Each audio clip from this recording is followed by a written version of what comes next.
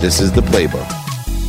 Hey, this is Dave Meltzer with Entrepreneurs The Playbook. I have Ryan Pineda here, and I was thinking of Cepeda because you are an ex-baseball player. I am, yeah. And, you know, it's interesting because I've found that competitive athletes, a professional baseball player for the Oakland A's, make the best entrepreneurs. Yeah. And so I wanted kind of to start there because the mindset, the heart set, and the hand set that's required to be a professional athlete is the same, in my opinion, that of which to be a successful entrepreneur.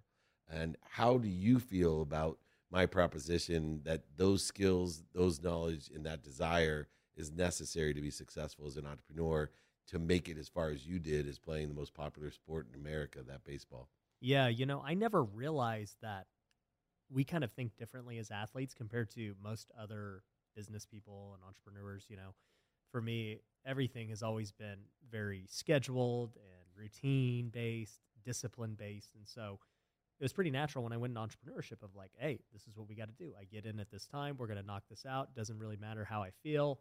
You know, we're going to just do whatever it takes. And I soon realized that not everyone's really like that. You know, people kind of do when they feel good or when things are going well, when the market's good, that's when they're good. And I'm like, man, in sports, it just doesn't matter how you feel. Someone's coming after your job. It doesn't matter what the weather's doing, whether, you know, you got a bad break, you just got to perform. And so that's kind of what I look at with entrepreneurship. Yeah, absolutely. And especially the bad break side that, you know, you got to keep on playing. And, you know, I always tell, I have a 12-year-old who plays baseball and he'll say, oh, you know, the ref was, I said, whoa, you know what, if you're going to start worrying about what calls are made, then you're not playing well enough. You got to play better than, you think Tom Brady hasn't had bad calls against him, but somehow he continues to succeed and he does better than those calls. What are some of the things, you know, I'm a lawyer by trade, actually. I went to law school and came out of law school, got involved in technology, but real estate was always appealing to me because of the law. And let me explain why. Is that most people may or may not know this, that our government, all the laws that were created in America are based to protect one class of citizen, the landowner. And so from the inception of our laws, the inception of the United States, the advantageous career or industry has been real estate. And no matter what technologies exist around that or what platforms is, you know, we used to have, you know, the MLS was the only way you could buy real estate. And then this whole big thing called the internet happened. And now we went into Web 2.0 and 3.0. For you, do you see, because you're an extraordinary entrepreneur in the space of real estate, do you see the advantages, not having the legal background I have, but do you see how our systems and laws have been created to protect you and to promote you as a real estate investor and entrepreneur? Oh, yeah. I say this all the time. Like, every entrepreneur should become a real estate professional somehow, whether it's you or your wife, because there's no better tax advantage than being a real estate investor. You know, the fact that depreciation and cost segregations exist is mind-blowing, you know, and you see guys like Grant Cardone talking about not paying taxes, and you see guys like me who are starting funds and all these things. And yeah, you know, holding real estate long-term is great. That's how you become wealthy. But the main benefit, in my opinion, of why the big guys do it are taxes. And 100%, like the way the system is set up is, you know, for one, business owners, and for maybe 1B, real estate investors. Yeah, and in both of those situations, A and B, a lot of people don't understand the richest people in America made their money by asset-based lending. And, you know, we had Sean Merriman in here earlier who does a lot of insurance. Marshall Falk is my business partner in insurance as well. And we deal in real estate insurance because asset-based lending is the best way to take advantage of tax-free income. And when you have income-based property or even personal property that we can borrow against because of the asset, we get a huge, not only leverage advantage, but we get this unbelievable tax advantage, as you said, holding real estate for the long run. When you're borrowing against something instead of taking profit, there's no taxes. Yeah, no, 100%. I think if you don't know what we're talking about and you're listening to this, you need to start researching real estate because there's really no other way to offset your taxes like in the way that real estate can. Yeah, and leverage, you don't have to, where else can you buy something with 20% down and secure it with 3%. Right, or 3, but and secure it with what you're buying. Yeah. Right, you usually have to secure it beyond, but it's literally based upon what you're buying and you're securing against it. Now, you've learned so much over the years about real estate. How did you start this process of being so interested in real estate, but finding these answers? Because I always say those entrepreneurs that are more interested than interesting do the best. And real estate is one of those areas where there's plenty of information to figure it out. Yeah. So, I got in real estate back in 2010. I was 21 years old. I just started as a realtor, not because I loved real estate or anything like that, only because, I had just gotten drafted by the Oakland A's and I was only making $1,200 a month in the minor leagues. And so I needed a side gig to kind of just make money in the off season. And so being a realtor was something like my mom was. So I had seen her as a realtor make some decent money. But overall, I was like, well, nobody's going to really hire me if I have to go leave for 6 months to play baseball. So I need something that is, flexible. So I became a realtor. I soon realized I hated being a realtor. It wasn't really investing. It was just customer service, essentially. And I always knew that, like, one day I wanted to buy real estate. Like, I always thought I could flip houses. I was naturally a hustler, a flipper. I used to flip cell phones, Pokemon cards, like everything you can imagine. But I didn't know how to get money to go flip houses. So, fast forward, it took me about 5 years before I realized, like, oh, there are ways to get money to flip that, you don't have to save up hundreds of thousands of dollars. You can go get hard money loans. You can get private money loans. And, sure enough, in 2015, 5 years later, I had saved up $10,000. It was nothing crazy, but I ended up maxing out my credit cards to get a down payment for a hard money loan. And I flipped my first house. And that was life-changing for me. I made $25,000 on that first deal, more money than I'd ever made in a transaction. And I just remember thinking to myself, man, I wonder if I just did this like once a month, I could make $300,000 a year. Like, this is crazy. And sure enough, that's what happened. I just kept getting better at finding deals. I got better at raising money. We did 5 that first year, then 20, then 50, then 150.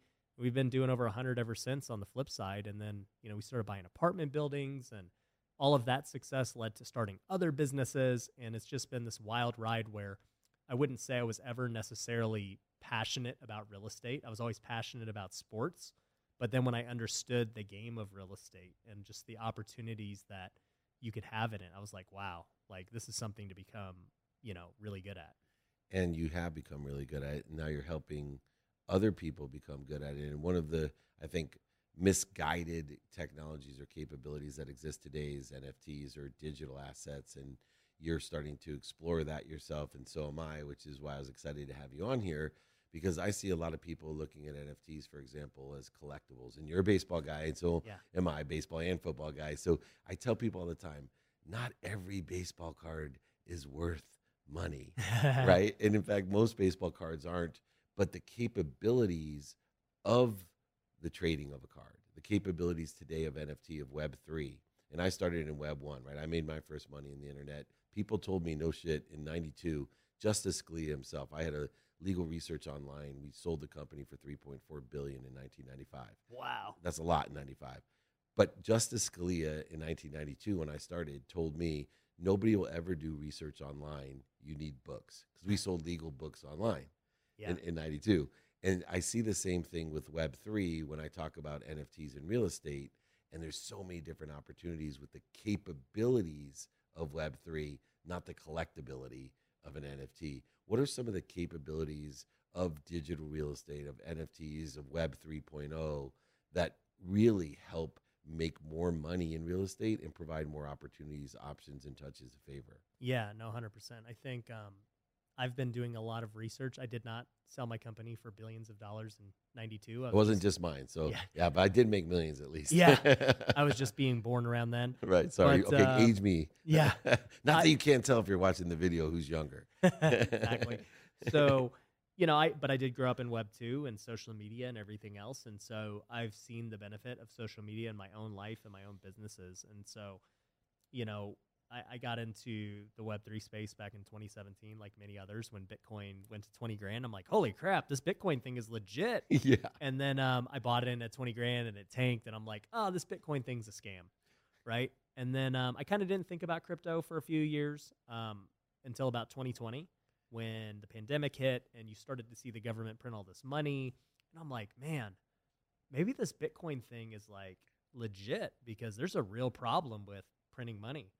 And I started to research crypto more, and I was like, dude, I'm actually a big believer in Bitcoin and everything else. And then NFTs came on the scene, in 2021, more mainstream. And at first I didn't get it. I'm like, what is this, right? Like, why are people paying so much money for a picture? And people are like, well, it's art, you don't get it. It's like people pay a lot for art. And I said, okay, like I guess I get that. But then you started to see NFTs with utility and these communities and these different things. You saw Gary Vee, who, we had talked about previously, launched VFriends and this conference and these experiences. And I said, that makes sense. To have ownership of a membership, essentially, and to be able to trade it makes a lot of sense, especially if there's a limited quantity or there's rarities and different things. So I said, that's smart. I get that. So I was already sold on NFT from that perspective of having ownership of pretty much anything you want to do. And I always tell people the easiest way to look at an NFT is just like a receipt. It's a receipt that you own anything, really. What if I had an NFT that, basically got me on the playbook, right? And it's just like, man, that's pretty valuable for someone who wants to go. I mean, obviously I want to use it, but it has value. So it's super cool that that exists. But, when it came to real estate, I started to think, okay, how could Web3 really change real estate? A lot of people are talking about it. It's not really being done right now. Nobody's really utilizing it today. But I started to research it. I'm like, man, this is going to really change real estate in the next 5 to 10 years, like more than anything in the history. And, I'll give people two big ways that it's going to change. One is title. The chain of title right now is still very archaic in real estate. People, it wasn't even 10 years ago. It was way more archaic than it is today. 10 years ago, you go to the title company, you wire the money. They got to go send a runner to the county, record the deed. Everything happens. You better make sure your wire's in before 3 p.m. and all this stuff. And then maybe it closes the next day, right? And it costs a lot of money to do that. There's all these fees with the title companies, the county, all this stuff. But, when properties are on the blockchain, a lot of that goes away. There's no doubt who owns the property. Right. The need for title insurance and changes. the history of ownership. And the history, it's right there. Everything's public. There's no way you can change it or mess with it. It eliminates so much fraud in the industry. And so, the moment you start putting real estate on blockchain, I think that's a huge game changer. It's going to take time, but it will happen. The second thing would be tokenization of real estate. So the only problem with real estate is we talked about how, yeah, it's great. The government wants you to do it. It's the best tax incentives, all that. The only problem is you pay the price with liquidity. Unlike a stock or even a crypto, you can't just go sell it tomorrow. But with what the blockchain's doing in Web3, you're going to be able to tokenize real estate very quickly. We're going to be able to take, right now we're in the win. If one of us wants to go buy the win and we can go get enough support behind it, we go start, a crypto fund for it where we tokenize the win and we say, hey, you can have shares of $100, right? And anybody can go liquidate those shares at any point that they want. They can buy in for as much as they want and then, have certain rights for what they want to do with the win. Like, it's a really interesting thing that's going to happen. And the win's a huge example, but imagine just with a normal single family house, an Airbnb, like those things are all so cool. And the moment that you start tokenizing real estate, it's going to make real estate go even higher because now you're bringing in all this money that didn't exist before, because maybe they couldn't afford it. It was too expensive. They didn't like their capital being tied up in a fund for 5 years. Once you eliminate all that, it's like, oh yeah, I would invest in the win. Like, I can go get my money out anytime I want. It's trading, based on the win's performance, the tokens go up, the NFT goes up. Like, it's going to change the game. Yeah, well, it's a much better investment than playing craps at the win, although the win probably doesn't want me telling you that. But I'm just talking statistically. So, we're in this interesting time because the technology exists today, but it takes time. And, I was CEO of Samsung's phone division before I got into sports. So I had the technology of the world's first smartphone. It was a Windows device, a Windows CE device, but it was too early. And I used to tell people it's going to take time because we need better batteries, we need better bandwidth in order to effectuate a color phone. They called it back in 1999 PC-E phone because it was a combination of a personal computer and a phone. Yep. So they were very clever. I feel like we're in the same place today with digital assets and NFTs and real estate. What should people be doing today with the downturn of the economy happening in this technology that will be applied, as you said, it will happen? What should we be doing today according to real estate? Where should we be looking? What should we be utilizing today to take advantage of what's going to be happening with the market and with technology? Yeah, so let's talk about two different things. On the technology side, with this Web3 stuff we're talking about, there's not a lot of resources on it as of today, right? You want to go learn about it. You heard about it on this podcast. That's pretty much it, right? Like, I'm the only guy you're going to really see talking about it too much because I'm super passionate about it, and I've got a pretty good sized social media following. But for me, I decided, I was like, I'm going to build the community, the education, the resources around this. So, we just started an NFT project called Tykes. You guys can learn more about it at tykes.io, tykes.io. And my goal with that is to do it very much like what Gary V did with VFriends. Have events, have education, trainings, build the community, and it's all just around digital real estate. Everything with the metaverse, everything with the stuff we're talking about in real world real estate. And if you get enough of those people together, whether that be developers, investors, entrepreneurs, like you get all those marketers, you get all those people in one place, you can make a company pop. Yeah. And you can pioneer this whole new industry. And so that's my goal. We actually did the pre-sale for the NFT this last week, and we did, I think, 1.7 million already. That's it. Nice. Yeah, not bad for a bear It was 1.5 when I met you. This is awesome. It's still going. Yeah. Yep. So by the time this goes out, who knows? Right. But it's been great, and I can't wait to show what we have in store for that. So I would say if you're trying to technologically understand what's happening, join the group. Get into Tykes. Yeah. Now, as far as today, right? Because that's down the road. That's what's going to happen down the road. As far as today, man, I think so many people are scared of the market. And I'm always a contrarian with everything because it's like, dude, if everybody says something, it's probably not right. Like the masses are rarely right. I'm with you. When the guy who's shining my shoes gives me stock tips, I sell all my stock. Exactly. And so, it's like, oh yeah, I'm saving up for the big crash and this. I'm like, everybody's saving for the big crash, huh? Like, okay, I'm sure it'll happen because y'all are saving and nobody's going to, change that. Right. So, I don't buy that the real estate market's going to crash. In fact, I was in Florida yesterday interviewing Patrick Bet-David. He'll be with me tomorrow, yeah. Oh, are you? Yeah. Nice. So I was interviewing him yesterday about this whole thing because he thinks everything's going to crash. And I was like, Pat, this is what I see. I understand what you see, but like this is just what it is. And so I don't think that there's going to be a crash. I think that inventory is still very low. Yes, it's rising. Yes, the market's softer, but I think we're just getting back to a normal market. Like it's not, your house shouldn't get 20 offers the first day. You shouldn't be listing it way over market value and like getting it. That's not normal.